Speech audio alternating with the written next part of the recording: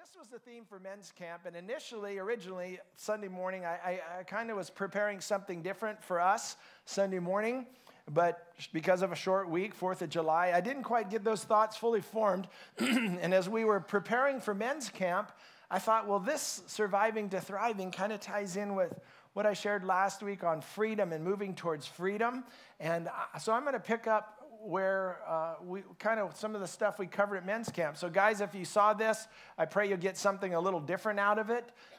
It's kind of combining a couple messages from the weekend. And so I'm just trusting that you're going to catch this thought about not just settling for survival mode, but moving beyond that. Amen? Can you guys see that? Who is that? Anybody know what movie this is from? From Castaway. You got it. I can't believe that movie was put out in 2000. It's already like 18 years old. And so at men's camp, there was a volleyball in the pool that had a face on it like Wilson. And so Tom Hanks, he flies for FedEx, or he's an executive FedEx. He's flying back from Malaysia, gets caught in a hellacious storm. His plane crashes, and he's the lone survivor. And so he ends up on this deserted island.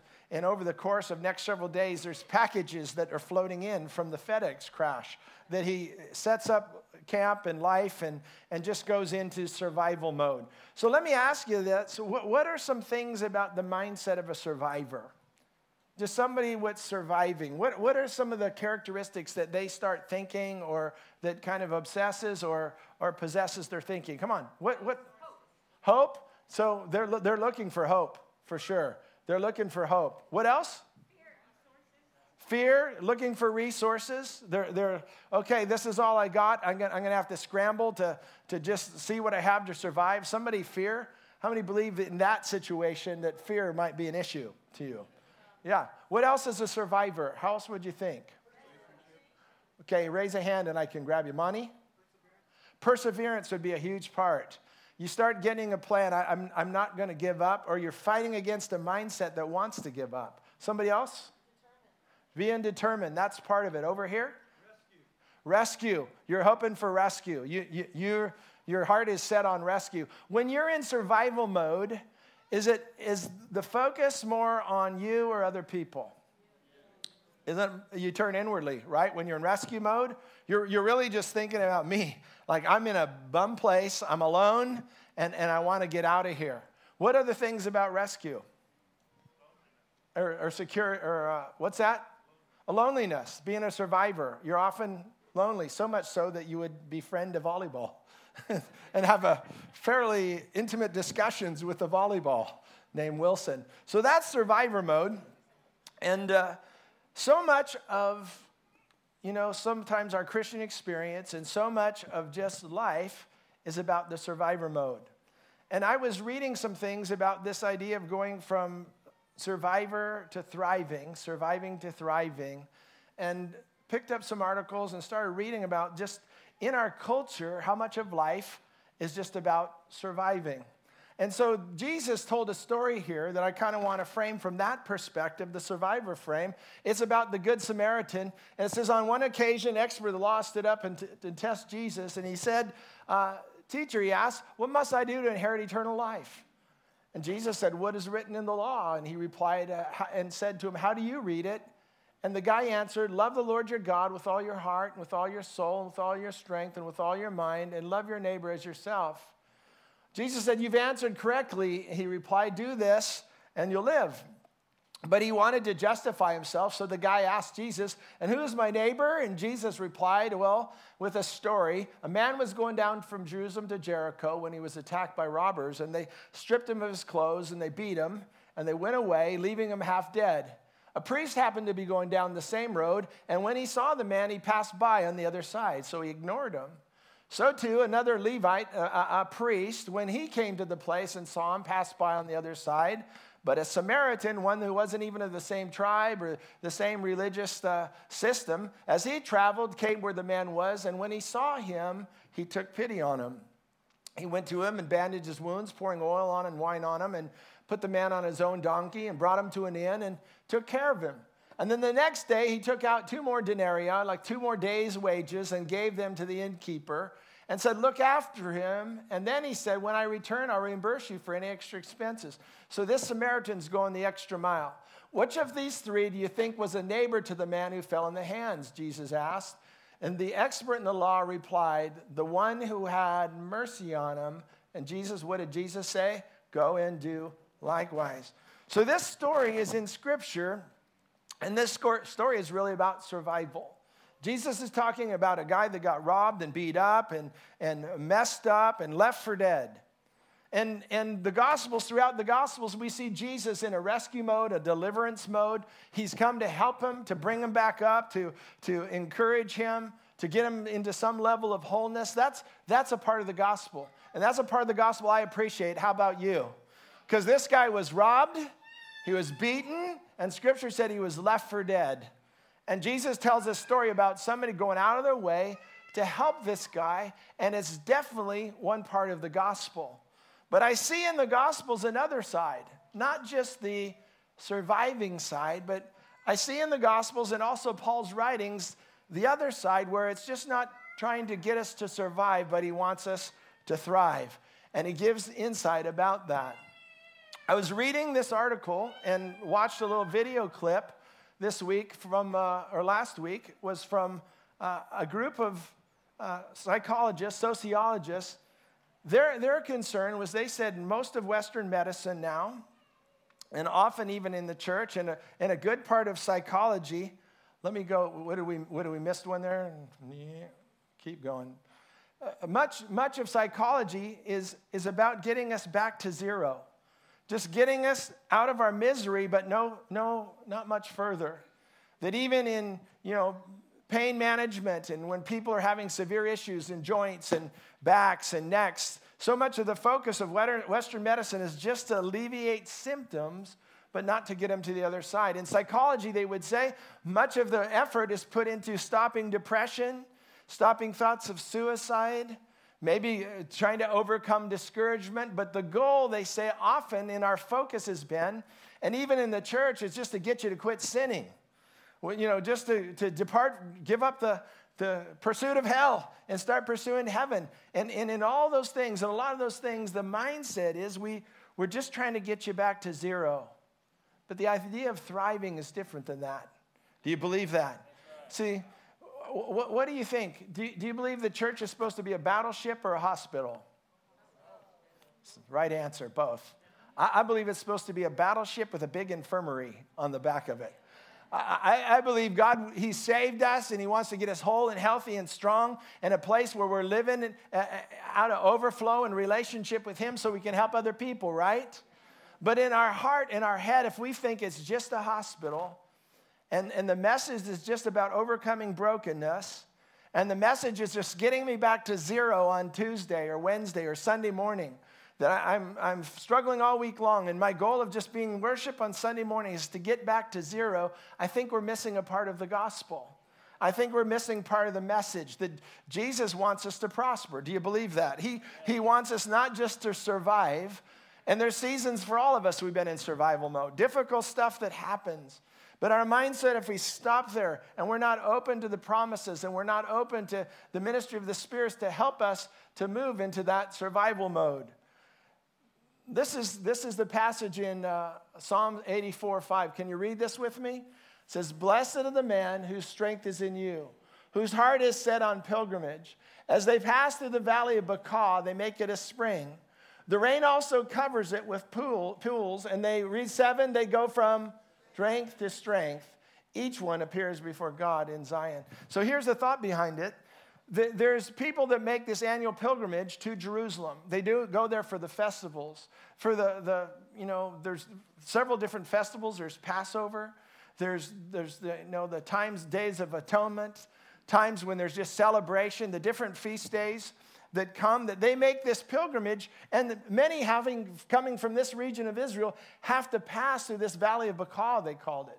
And Baca means the valley of weeping. I was looking for the historical significance of what other things might have gone on there to get that name Valley of Weeping, but most say it's a dry and a desolate place, but you got to pass through there to get to Jerusalem. That's why they're saying those people that walk through there, their heart is set on pilgrimage. They're saying, I'm not setting up residence here. This is not going to be my home. This is not where I'm staying. I'm passing through. I'm going from here to there. And the last verse says, and each one appears before God in Zion. They're going from strength to strength, and they're going to appear before God in Zion. In other words, we're going to get to Jerusalem, and we're going to be worshiping in the temple, and we're going to have an encounter with God. But in the meantime, I got to get through the valley of weeping. Say, get through. Get through. So the goal is not I'm staying there. The goal is I'm passing through there. Anybody with me this morning? Can you read the top of that? It says, the glory of God is a man fully alive, by St. Irenaeus. So this is kind of the theme, the direction we went at men's camp, is discussing this idea, what it means to be fully alive. St. Irenaeus said it's the glory of God. It's what gives glory to God when a person's fully alive. I remember in Purpose-Driven Life that when that book was written, that was the first chapter. The first beginning is, what does it mean to be fully alive? And that gives glory to God.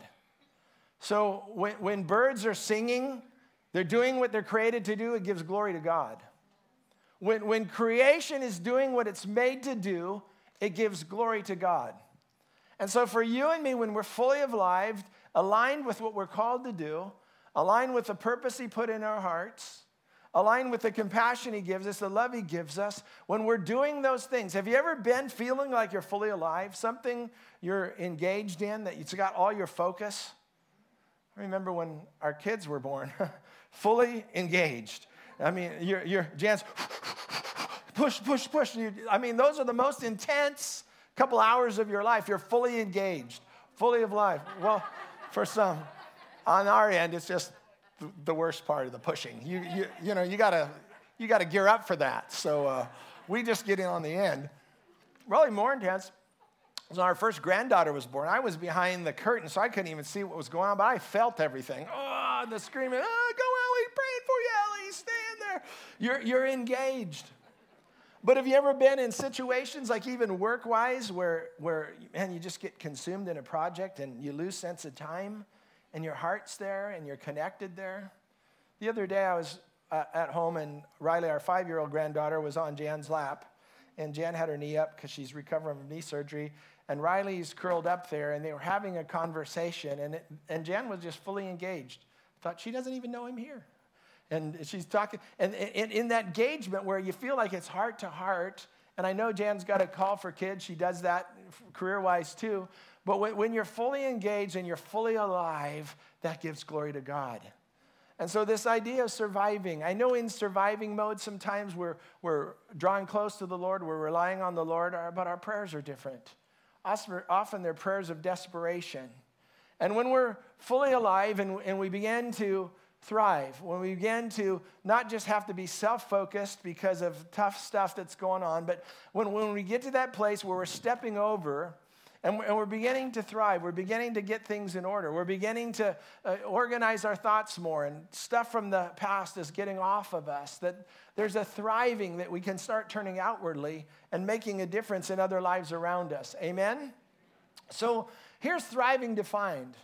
The sentence might be, the roses in the West Garden are thriving. It means to flourish and to prosper, growing, developing, burgeoning, blooming, healthy, successful, booming, mushrooming, profitable, expanding. How many believe your Heavenly Father would want to define your life that way? That He would see your life as I do as a parent and a grandparent, and look at the potential in my kids and my grandkids, and I'm cheering for them on the inside to bloom and to prosper and to grow and to experience life and to experience God.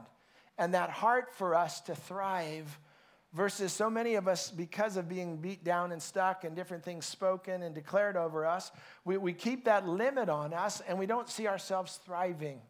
And I pray and declare and prophesy, be free to thrive in Jesus' name. Be free that lids come off and that you can see yourself expanding and growing into new seasons, into new ideas, into new experiences, and growing in God and the gifts that He's placed inside of you. Amen? How many believe Jesus came for abundant life? Can you read the bottom with me? This is out of Amplified. Jesus said, I came that they might have and enjoy life and have it in abundance to the full till it overflows. Back to the picture of ships, I believe God wants us on a battleship with an infirmary with a little bit of cruise ship added to it. Because I believe he wants us to enjoy life. Do you believe that? That he made things for us to encounter and to enjoy, to experience. And part of staying filled in him, part of staying full in him and thriving in him is to have experiences that enrich us, that cause us to expand and to grow. Amen? So this guy was a guy I was talking about earlier, and Martin Seligman and a group of people that have been working on this idea of what they would call positive psychology, authentic happiness. They started studying what really makes people happy from more of a secular perspective, what really brings true joy to people, what brings true fulfillment to people. And I was watching this TED Talk he did, and then looking at another article he wrote and references to a book he wrote. What started coming out and what they're finding as psychologists and people, they're doing analytical studies, what they're finding is some of the same things you and me with a New Testament worldview already know. Things that Jesus talked about that brings greater fulfillment. Things that Jesus talked about that brings a greater sense of satisfaction to the point that we begin to thrive. Seligman's studying the same thing that Jesus already told us would do it. And I just wanted to hit a few of those. So he says there's two paths to happiness as they studied them. There's those that pursue the pleasant life. Some authors called it the hedonistic life, which seems a little strong, but this pleasant life. And then there's others that pursue the purposeful life. And the pleasant life, they say, can lead to short-term happiness, can make really people have pleasant experiences and forget about cares and weights. And that pleasant life is about maximizing pleasure, so doing things that feel pleasurable to you, to avoid pain and discomfort.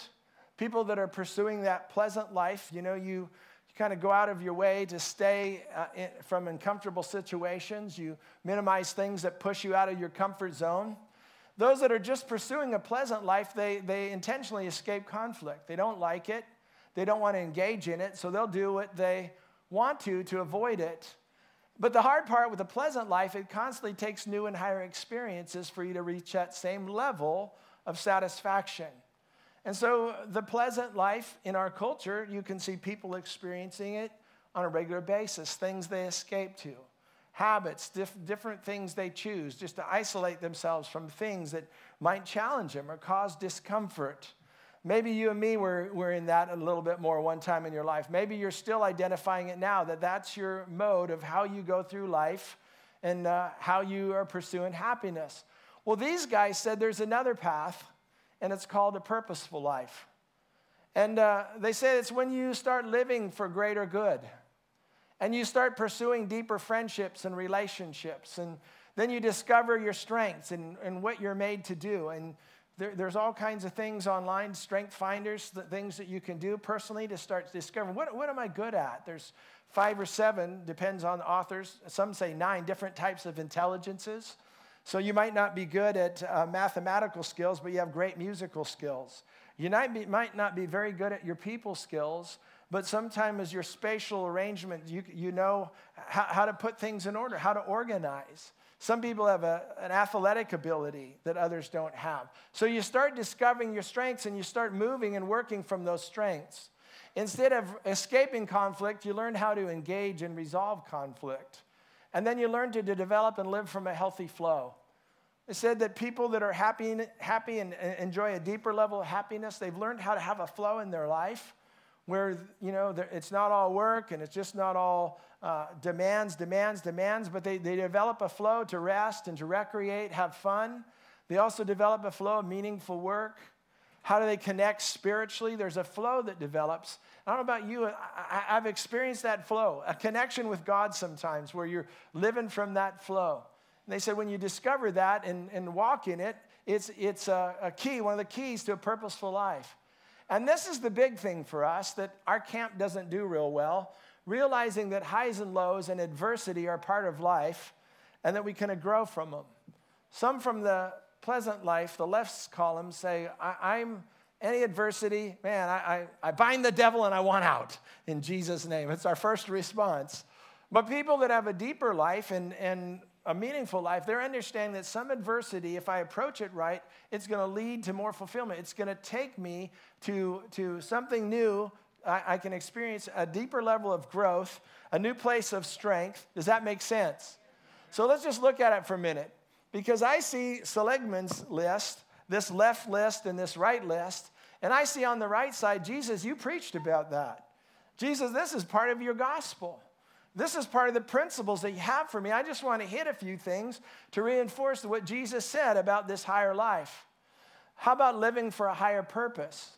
Jesus said this in Luke. He said, I bestow upon you a kingdom just as my Father bestowed one upon me. In other words, we got a greater thing to live for. We're in the kingdom of God. And now it's just not about me and my family and our lives, but now I'm called to help encourage, to help strengthen, to help build, to help make a difference in the bigger kingdom picture. And I hope you receive that yourself. Jesus said in Matthew 6, your heavenly Father knows you need all these things, but read 33 with me. But seek first the kingdom of God and his righteousness, and what happens? All these things get added. And I found out when you start living bigger for higher purposes that God takes care of the other stuff pretty well.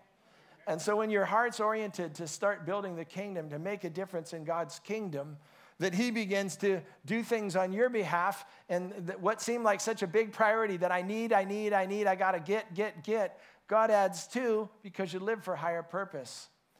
This higher purpose, Proverbs 29:18 says, where there's no prophetic revelation, the people cast off restraint, but happy is he who keeps the law or the Torah. So it says this, without vision, without direction, without purpose, you just get tossed to and fro. You're just kind of pushed around. But he who keeps the law or the Torah, and that word Torah, it's derived from a root word that is used in the realm of archery, yareh. It means to shoot an arrow to hit the mark. The target is the truth about God and how one relates to him. So Solomon says this, without vision for life, without just living for higher things or for purpose, that you're just shooting all over the place. So there's no fulfillment, but with prophetic vision, God, this is what you've called me to do. Lord, I understand this assignment and where to engage. And when we learn to grow that way and go after those things, there's a fulfillment that comes. A bunch of us were shooting guns yesterday. A bunch of us we had all, it's scary how armed this church is and our friends. And how many rounds of ammunition. Like one guy from the other church, 245s, boom, boom, boom, 2 targets. And one time we had like 5 or 6 shotguns, all after the same little orange skeet in the sky, just powdering it in the air. But how would this be? You have all those guns out there and ready, shoot, and there's no targets. We're just blowing holes in the sky. Everybody's just bam, bam, bam, bam, bam, shooting randomly. Would there be much fulfillment from that? You know what brings fulfillment is there's a target, and when you shoot the target and hit the target, there's something of purpose released in us. And God designed us like that in life, that there should be goals for us, that there should be things that are propelling us towards a deeper engagement. So let me ask you this. If the glory of God is to be fully alive, what makes you fully alive? Fully engaged. When you're doing it, time doesn't matter. Some of you, you're artistic. You get painting, you get caught up in scenery, you're doing it, and you're fully engaged and time disappears. You could be painting for a half hour, or you could be painting for 4 hours. It wouldn't really matter. You're fully engaged. Some of you that have a deep care and concern for people, your counseling skills, and you get in those one-on-one conversations where you can see the other person's being helped, and they're starting to just come alive. That's part of your gift mix that God wants you to engage. And so does it feel like your purpose is consistent with your strengths? That you know your personality, and after a while, you know if you're good at math or horrible at math. Somebody else should keep the bills if you're horrible at math, your partner or someone else. But you know where your strengths are, and when you're operating from your strengths, it's often connected to your purpose. God, once in a while, he calls you into a purpose so you'll grow in strengths, but most of the time, how he's wired you, your strengths have a lot to do with your purpose. I know for me, when I look at gift inventories and all that I've taken, one is encouragement. And so it doesn't really matter where I go. There will be a situation where encouragement comes out for somebody else. And that's just part of the gift mix. Some of you, it's counsel. Some of you, it's wisdom comes out and flows. And you always find people coming to you for advice because you have a gift of wisdom, a gift of counsel. Some of you that are architects and you can see building things, you walk into a room and say, who hung that door? That thing is just funky. Why does that lock not connect? You're just very mindful of those kind of things, and that can be a gift. And we kind of chuckle at it, but how many know we need construction people, electrician people, and locksmith people? But God puts those gifts in you. And so when you're doing that, it can give glory to God. I've been with guys, you step back and look at that fence we built. Look at that playhouse we built. Look at what we just did in the remodel. At our house, when the guys came to remodel our kitchen, I had no real vision for what it was going to end up like. But in the end, it's like, guys, that's amazing. You thought through that and put it all together. And those are gifts from God. And where people are doing that and fully engaged, it gives glory to God. Do you believe that, church? And so your gifts, is it positively impacting others when you're engaged in it? Do they feel your gift when you're using that and operating it around you? Do you understand and embrace your assignments in the kingdom right now? Do you know kind of what God's calling you to, or where you're supposed to connect, or what the next season looks like? So even when we're in worship today and we're praying for a touch of heaven, those are when I ask God those questions, those times. God, I'm in your presence. How about this? And would you speak to me about it? Sometimes it's kind of that inner voice, but sometimes it just comes in a peace. It comes in a confirming peace that he gives us. And we can know it, amen? If you ask, he said he would tell you. If you seek, you'll find. So this other thing about living from flow that they said leads to satisfaction and deeper happiness, Jesus lived from a flow. He said on that last great day of the feast, if anyone thirsts, let him come to me and drink. And he said, out of his belly will what? Flow rivers of living water. And he spoke concerning the Holy Spirit, whom those believing in him would receive.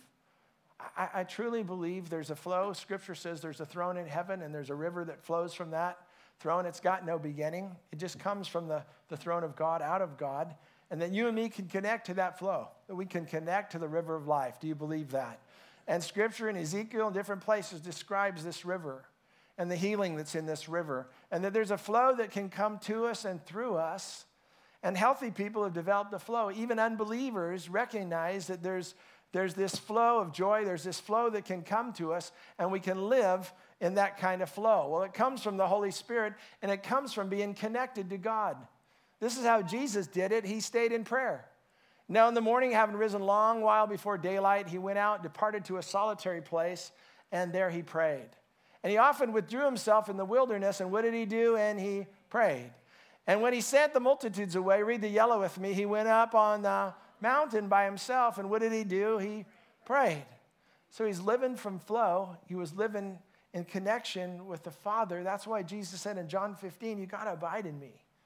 Hey, disciples, you got to abide in me, and I in you. And your branch, you're not going to bear fruit alone, but when you're connected to me and you're living from a flow, you bear fruit in your life. And you have impact on other lives. So it's connection with him that keeps us in the flow. Amen? Is that a kind of a priority for us to stay connected to him?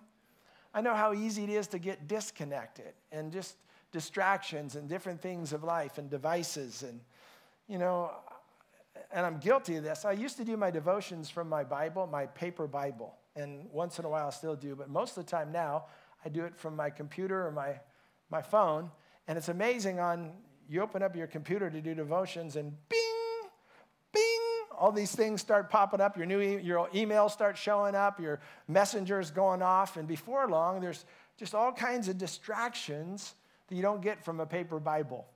And you don't get from, years of reading the same passage, underlining those things, how they speak to you.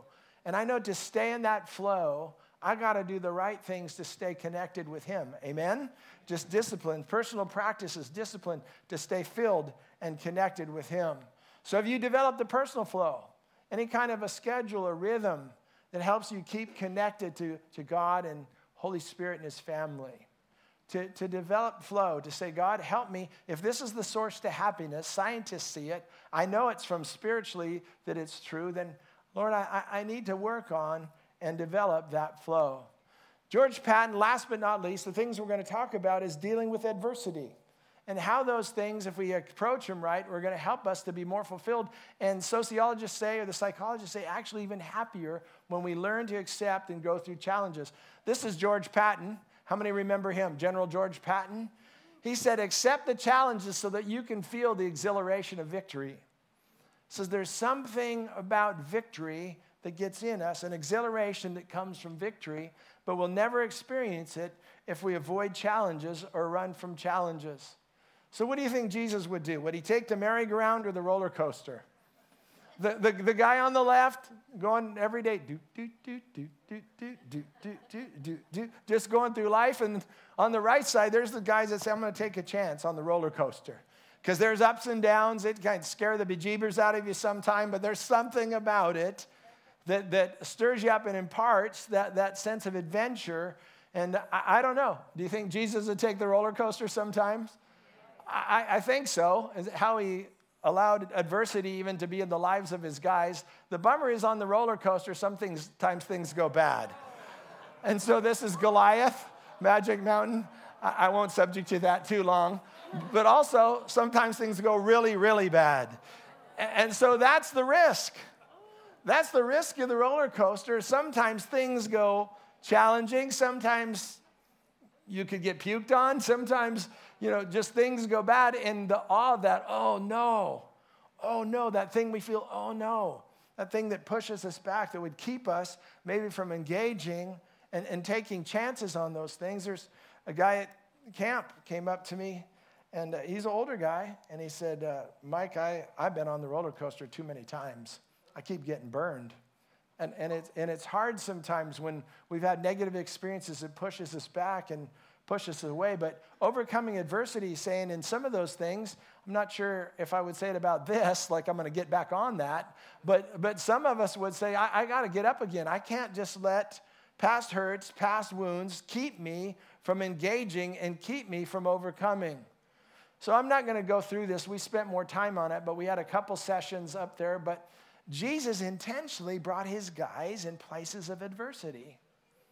And there's a fallen world, and there's a devil that hates us, and the enemy's ministry was trying to harass Jesus and his guys.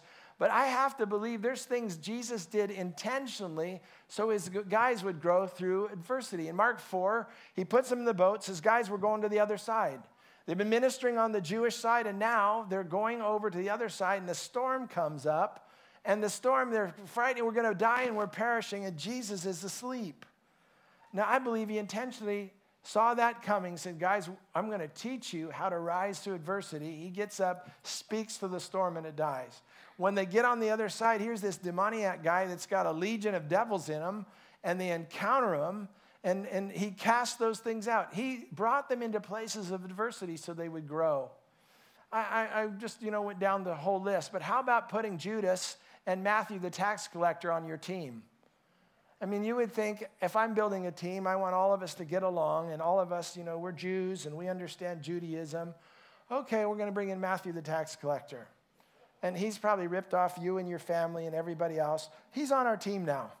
And this other guy, Judas, you might think he's a cool guy but later on, man, he's going to mess all of us up. So I'm putting him on my team. Do you think by Jesus doing that, it would do something on the inside of these guys that they got to learn how to get along with people different than them? How to flow with people different? Then how about Lazarus, Jesus' best friend, dying? I mean, he's healing all these other people. Now Lazarus dies. And if that adversity wouldn't mess with you, like how could that happen? And then they said, Jesus, you got to come right now. He wasn't even in a hurry. He'd been dead 4 days when he showed up and raised them from the dead. These guys are in panic mode. Like, it's got to happen. If you don't get there soon, his body is going to be stiff. It's going to smell. And they're saying all these things to him, and he's taking his time because he wanted them to learn something. He wanted them to grow through adversity. He wanted them not to be impatient, but to be able to measure this thing out and say, we're going to overcome this. We're going to go through it. And in so doing, how is it going to change me? How is it going to strengthen me? And how is it going to help me? Well, just a couple scriptures and we're done. But 1 Peter 5:8 says this, be sober, be vigilant, because your adversary, the devil, walks about like a roaring lion, seeking whom he may devour. Resist him steadfast in the faith, knowing that the same suffering, say same sufferings, See, that's one of the tricks of the enemy. You're the only one going through this. Nobody else understands. Nobody else has lost family like you've lost family. Nobody else has been laid off and done injustice like you've been. That thing that you're all alone and that you're all by yourself, he says this, knowing that the same sufferings are experienced by your brother here in the world. Verse 10, but may the God of all grace, who called us to what? Eternal glory. He's working glory in us by Christ Jesus, and I hate the underlined part, after you have suffered a while. And I said in Daybreak Chapel, I've searched other translations to see if that would not be there, and then I could go to that translation. But it's in many translations. After you have suffered a while, perfect, establish, strengthen, and settle you. To him be the glory and the dominion forever and ever. Amen. I'm not saying God puts this stuff on us. I'm saying we're living in a fallen planet where bad things happen to good people. Amen? There's things that happen. There's challenges that come. And it seems like here that Peter even understood that the seasons of adversity and the timing that you're in it and the lessons that you can learn through it, God's going to bring you through. He's going to bring you through the valley of tears, through the valley of Baca. But sometimes it's going to be a perfecting thing that God wants to do in you. Sashi and Padma got up last week and shared about Sashi's job loss. And many of you heard about what they went through in 5 weeks, not hearing from their boss and being misunderstood. But in the end, and they came to a life group too, and they told me we wouldn't have gone through this any different, that God did something. We ended up with a better job, but we learned something. You know what she told me? She received love from the church during that some people encouraged and maybe being from a different culture and wondering, like, am I going to connect and feel love? She told me that she felt love from the church, something that happened in the middle of just that adversity. And if you go through it right, it can help you grow. Amen? You believe that? It is the compelling zest of high adventure and of victory and its creative action that man finds a supreme joy. Sometimes it is in the adversity. Sometimes it's in the trial. In the test, when you go through it with a right heart, you're going to really find a deeper sense of joy and satisfaction. So let me ask you, are you learning the lessons of leveraging adversity towards your growth and advancement? Or do you live off the left side? Things get tough, so you'll smoke a bowl, you'll have a thing of ice cream and you binge watch whatever on TV. You just escape. Or do you say when adversity comes, I'm going to engage the adversity. I'm going to figure out how to grow through this. I'm going to advance through this and have the right heart and mindset. And from that, there is a sense of satisfaction that comes, so much so that James wrote, count it all joy, brethren, when you endure what? Trials, knowing that the testing of your faith, what? Produces patience. And let patience have its perfect work, that you be complete, which means fulfilled, complete, lacking nothing. He said there's a way when it comes, if you go through it right, it's going to produce something in you. It's going to produce a fulfillment. It's going to produce a growth and a maturity. How are you doing with that? How are you doing with that? I have to ask myself the same thing. Your hardest times often lead to the greatest moments of your life. Stand with me and let's pray, and we'll end with that. Yeah. Oh, is this okay? Yeah, we'll do that too. I said we'll end with that. One more. There's always one more. I like what Paul said. See, this is Paul writing from prison, his last letter, and he said this: keep putting into practice all that you learned and received from me, everything you heard from me and saw me doing. Then the God of peace will be with you. And then he says, not that I was ever in need, for I have learned. Say, I've learned.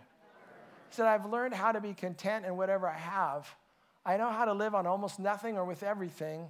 I've learned the secret of living in every situation. That's part of thriving. I learned the secret because it's not about the end result. It's not about the end that you have trophies and you have your certificates and your big desk and your nice house. Praise God for those things. But thriving is about the process. Thriving is about what Paul said. I've learned the secret of living in every situation. How I can tap into joy in every situation. How I can grow through every situation. Whether it is with a full stomach or empty, with plenty or little. We always quote 13, but do it now. For I can do everything through Christ who gives me strength. How did he get to that conclusion? He just didn't read it on Facebook. He said, no, I've had to walk this out. I've had to learn the secret of what it means to thrive in tough times. I've had to learn how to tap into flow, to stay connected with God. I've had to learn to lean on my friends and to receive help and receive encouragement from friends. I've been on this journey to thrive. And I can say there's times it's been really difficult. In the natural, I'm a survivor. But inside, spiritually, I'm thriving because I know I felt and experienced the love of God, the help of God, the strength of God. His summary, I can do all things through Christ who strengthens me. And Father, I pray that whatever we're in right now, wherever we are, if we identify as a survivor, or if we're identifying as one who's determined to thrive, wants to keep growing, wants to keep going, God, I pray in Jesus' name you'd help identify us on that spectrum. And Lord, I just believe by your Holy Spirit, you're moving us as a people. And in my own walk, away from just the survivor mindset into a thriving mindset. I pray as well for those that are stuck on the spectrum. That, Lord, that they could receive help, that there's, wherever they're stuck, that you would connect them with somebody through prayer, through ministry, that help them to move off that just place of being stuck and to move forward, God, towards thriving. In Jesus' name, I just speak and declare freedom over you, in Jesus' name. That the limitations that we place on ourselves and the voices we listen to would be the right voices, in Jesus' name. In Jesus' name. You're a child of God. You have the spirit of adoption inside of you that cries out, Abba, Father.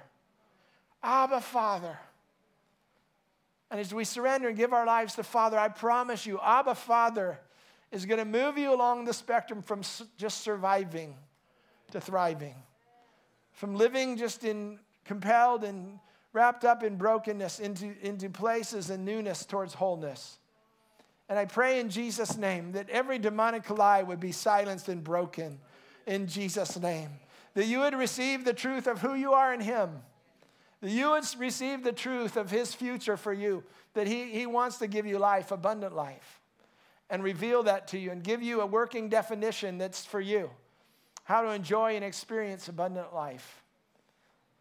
I thank you, God, for those that are stuck saying, man, I don't know what to do. This thing about being fully alive and using my gifts, I'm not sure what those are.